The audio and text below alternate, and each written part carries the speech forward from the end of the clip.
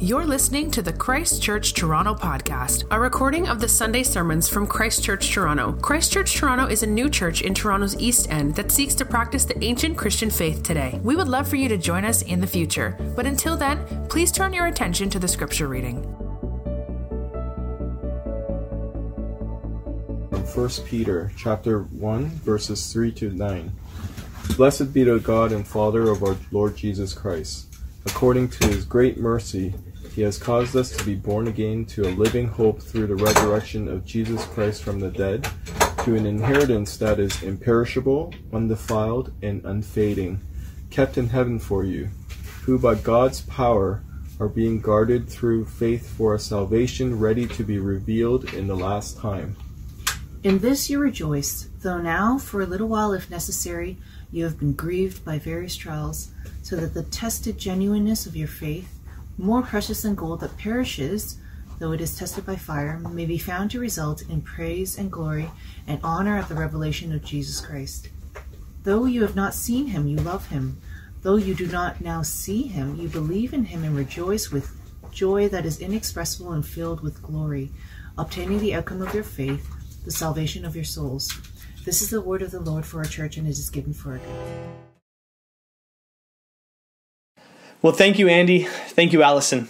Let's pray before we reflect on this passage. Would you pray with me? Our Heavenly Father, we thank you for this story. The fact that in history, your Son came to this earth, died on the cross, and you were pleased with his life and with his sacrifice, and you resurrected him from the dead.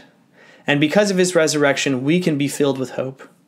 Through this passage, would you send your Spirit upon us that we might be filled with hope? We ask in the name of Christ. Amen. Well, a few months back, actually prior to the COVID-19 pandemic, a neighbor of mine down the street asked my opinion about a book he had been reading. It was a book called Homo Deus. The subtitle was A Brief History of Tomorrow by the philosopher and historian Yuval Noah Harari.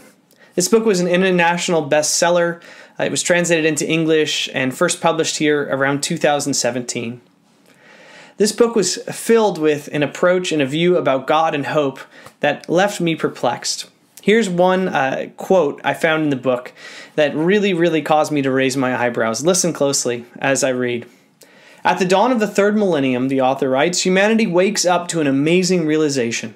Most people rarely think about it, but in the last few decades, we have managed to rein in famine, plague, and war. Of course, these problems have not been completely solved, but they have been transformed from incomprehensible and uncontrollable forces of nature into manageable challenges. We don't need to pray to any god or saint to rescue us from them. We know quite well what needs to be done in order to prevent famine, plague, and war.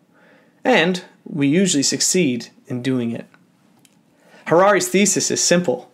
There was a time when humanity needed God, and God provided them hope for a brighter future, but that time is gone. We have what it takes to bring about a future that is filled with hope. We have in the human collective mind enough power for us, so the author argues, to have hope about what lies ahead tomorrow. Human ingenuity, technological advances have given us all we need, and for that, the author says, we should be people filled with hope. Now, this book was published not even 5 years ago, and my guess is if it was published again today, I don't even know if the publishers would allow sentences like this to make it onto the shelves.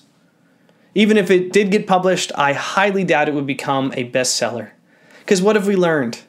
The very technologies which have created incredible wealth, technologies like the ease of transportation, have also created a situation in which a virus can spread so quickly throughout the whole world, slowing down the whole global economy.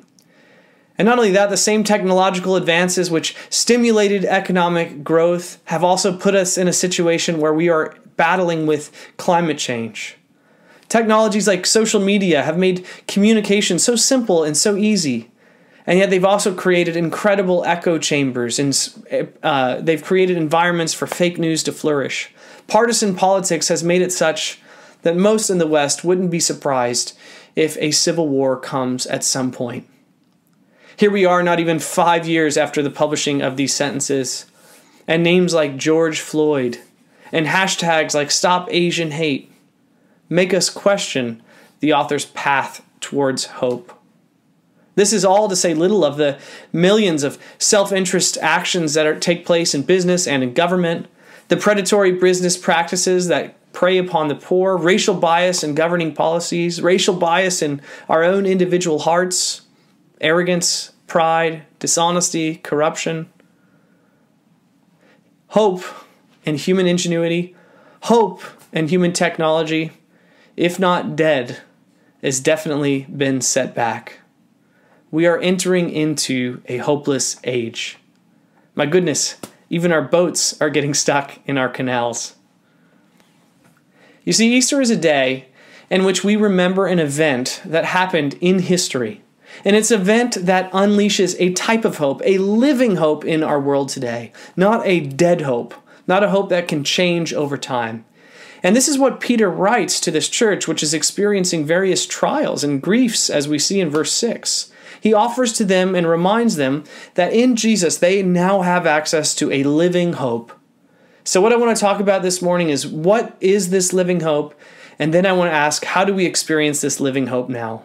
So first, what is this living hope Peter is referring to? We see it in verse 3, "Blessed be the God and Father of our Lord Jesus Christ. According to his great mercy, he's caused us to be born again to a living hope."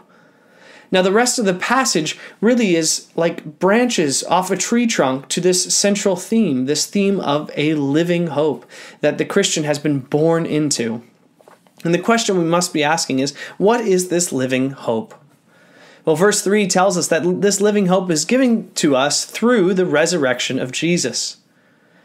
We might say that what God did for Jesus on that first Easter has become for the Christian a source of hope.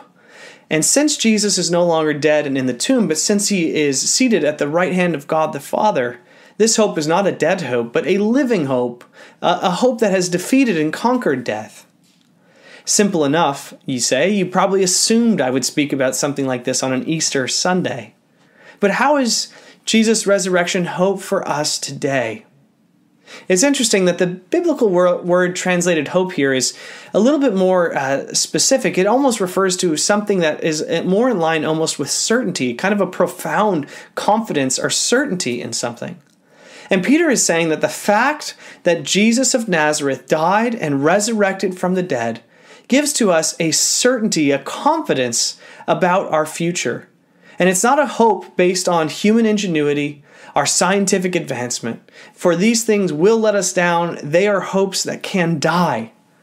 But our hope, the hope that we have, is that what God did for Jesus, he will do for all his people.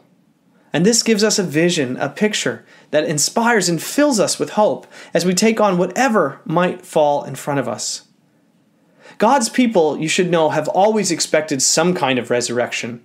There were few people debating whether or not there would be a resurrection, but the general consensus was, at the end of time, after all of human history had played out, after God had allowed all the human beings to be born that he wanted to be born within human history, history would come to a climactic end, and it would end with the resurrection of all people, those who are evil to judgment, those who are righteous to a renewed world in paradise with God.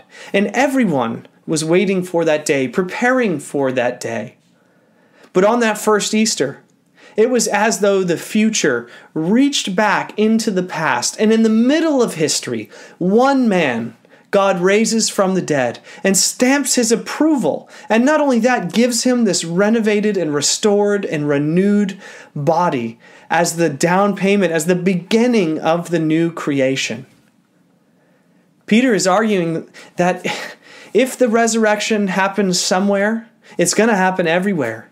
If this resurrection happened to someone, it's going to happen eventually to everyone. Jesus has resurrected from the grave. He's experienced this renovated body. And we now have seen and know with confidence what the future will look like. And this gives to us a living hope. What he has, we can have. Our future is certain. It is saved like an inheritance, secured in heaven. And that's a hope that changes everything, even in the face of various trials that the church is facing, as we read about in verse 6. Maybe I could illustrate it this way.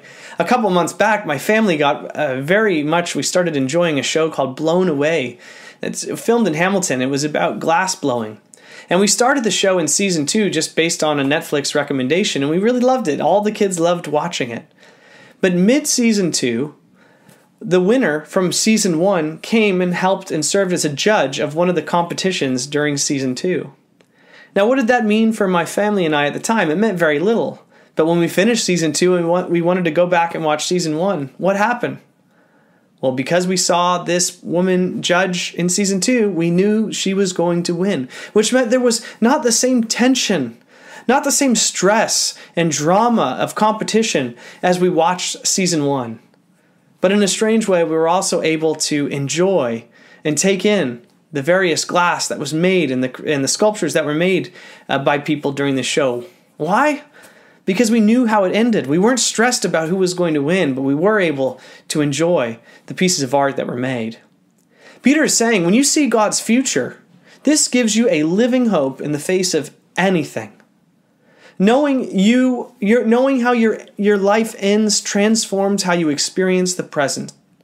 Think of it. Who wants to watch a movie when you already know the ending? Who watches a sports game on replay when you already know the final score? Never do we really enjoy watching these things the same way as when we watch them live. Why is that? Because the tension is lost. There's not the agony. There's not the edge of the seat moment. You must understand, we all live lives with some sort of assumption about how things are going to end, how things are going to wrap up. And the way we live in the present, we believe, is preparing us for some kind of ending, even if that ending is vague and mysterious and unknown to us.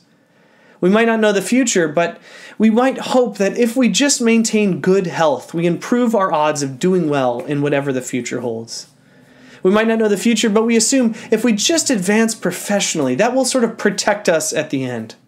Or maybe we don't know the future, but we assume if we just develop some kind of status or recognition, or maybe we develop a fortune, a good portfolio, at the end of time, the odds are we will do okay while others are struggling. Our lives are all subtly pointed towards some kind of hope we have that we will win in the end, that we will do better than others in the ending. We orient our life towards that hope. But you see, these things that we put our hope in, they are not living. And we will experience them dying out. Those who are obsessed with savings, I've talked to some of you. What are you doing right now to prepare for the inflation that most likely is coming? Those who put all your hope in health, what are you going to do in the face of an accident? Or when sickness is spread again, possibly another pandemic? How are you going to ensure that you have a good ending?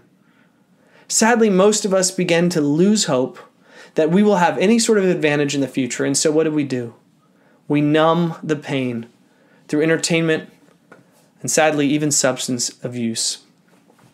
The resurrection offers to us a living hope. It tells us here's how to win in the future. Jesus won. He resurrected.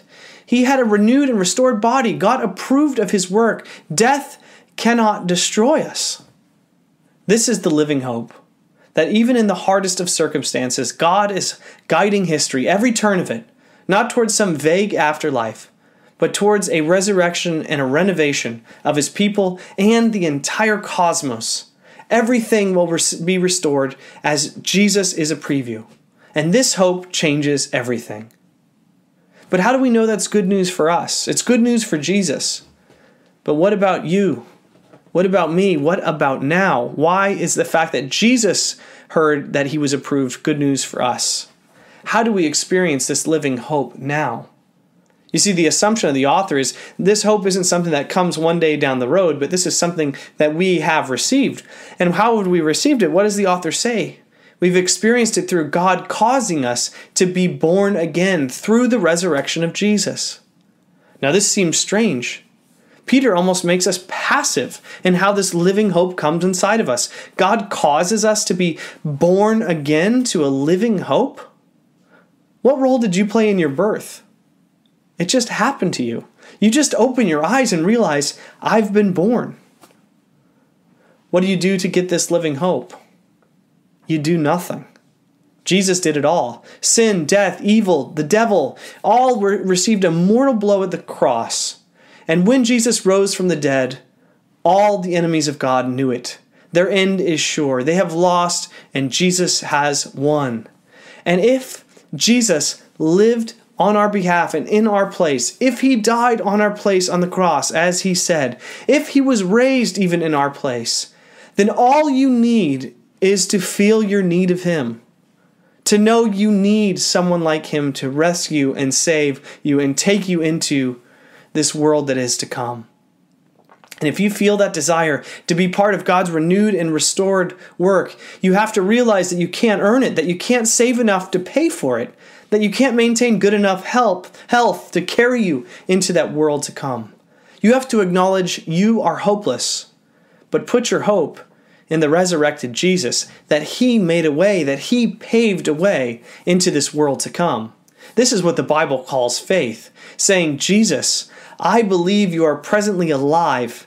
Please help. Show me the way. And when you pray that, when you ask that, this living hope is planted inside of you, planted deep inside of me. And we can maintain hope in the midst of a hopeless time. In fact, even now, if you're feeling a desire to experience this hope, it's a good sign that your eyes may just be open and you may be taking in a new world that you've been born into. Lay hold of this hope. Let me conclude this way. C.S. Lewis ends his children's book series, The Chronicles of Narnia and the Last Battle, with this line. The things that began to happen after that were so great and beautiful that I cannot write them. And for us, this, the end of all stories, and we can most truly say that they all lived happily ever after. But for them, it was only the beginning of the real story. All their life in this world and all their adventures in Narnia had only been the cover and the title page. Now at last they were beginning chapter 1 of the great story, which no one on earth has read, which goes on forever and ever, in which every chapter is better than the one before.